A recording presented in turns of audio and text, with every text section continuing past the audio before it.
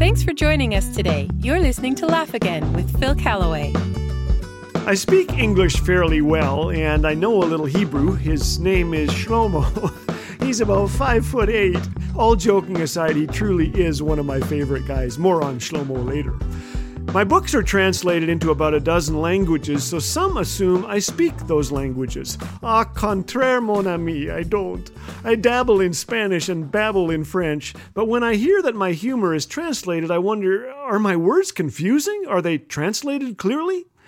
Translation is hard work. As the Chinese speaker found out who translated a sign into English, please keep quiet and take care of your children. No romping in potato.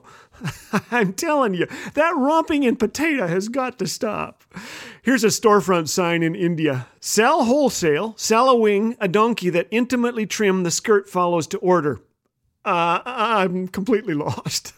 But imagine if I tried to translate signs into Mandarin or Swahili. We would be in trouble, as were the ones behind these notorious and hilarious translation fails. On an airport sign in India, eating carpet strictly prohibited.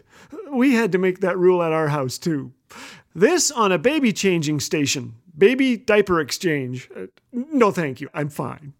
A grocery store has this rather harsh sign, all shoplifters will be executed. This describes an item on a Chinese menu, explodes the large intestine. I will not be ordering this dish again. On a women's bathroom in the Middle East, the place for prayer. Ah yes, you can pray there too. Here are some poorly translated menu items. Chicken, rude and unreasonable. Husband and wife, lung slice. Spicy cold children. The palace explodes the diced chicken. Decomposed Moscow mule.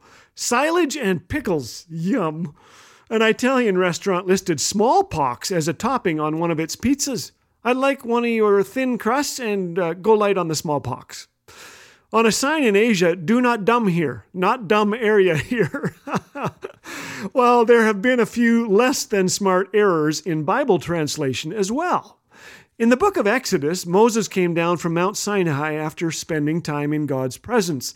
One scholar translated the verb karen, meaning that Moses had become radiant, as karen, which means that Moses had become horned. For years, many believed Moses had horns. In fact, Michelangelo's famous sculpture of Moses depicts him with 2 horns on his head, all because of a simple mistranslation. So, you may say, if the Bible contains mistranslations, how do I know it's reliable? Well, first, scholars are skilled at locating and fixing such a blunder. And second, we have irrefutable evidence that the manuscripts passed down to us are astonishingly reliable. In a few weeks, we leave on our 4th trip to Israel. Shlomo, my Hebrew friend, will be one of our guides, leading us to places like Qumran, where the Dead Sea Scrolls were discovered just after World War II.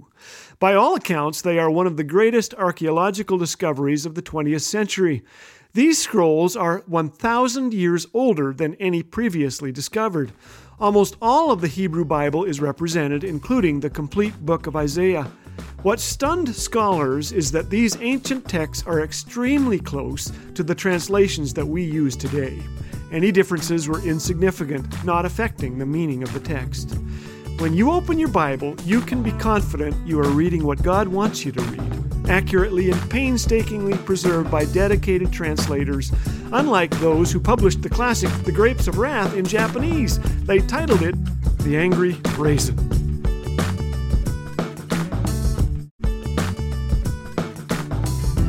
Dad jokes, encouragement, biblical truth. What more could you want? If you're enjoying what you're hearing on Laugh Again, we encourage you to share with a friend. The vehicle of laughter and stories of shared struggles open the door for the gospel to be welcomed into heavy hearts in need of the hope of Jesus. So go ahead and share Laugh Again today. It might just leave an impact deeper than you could ever imagine. Laugh Again. Truth bringing laughter to life.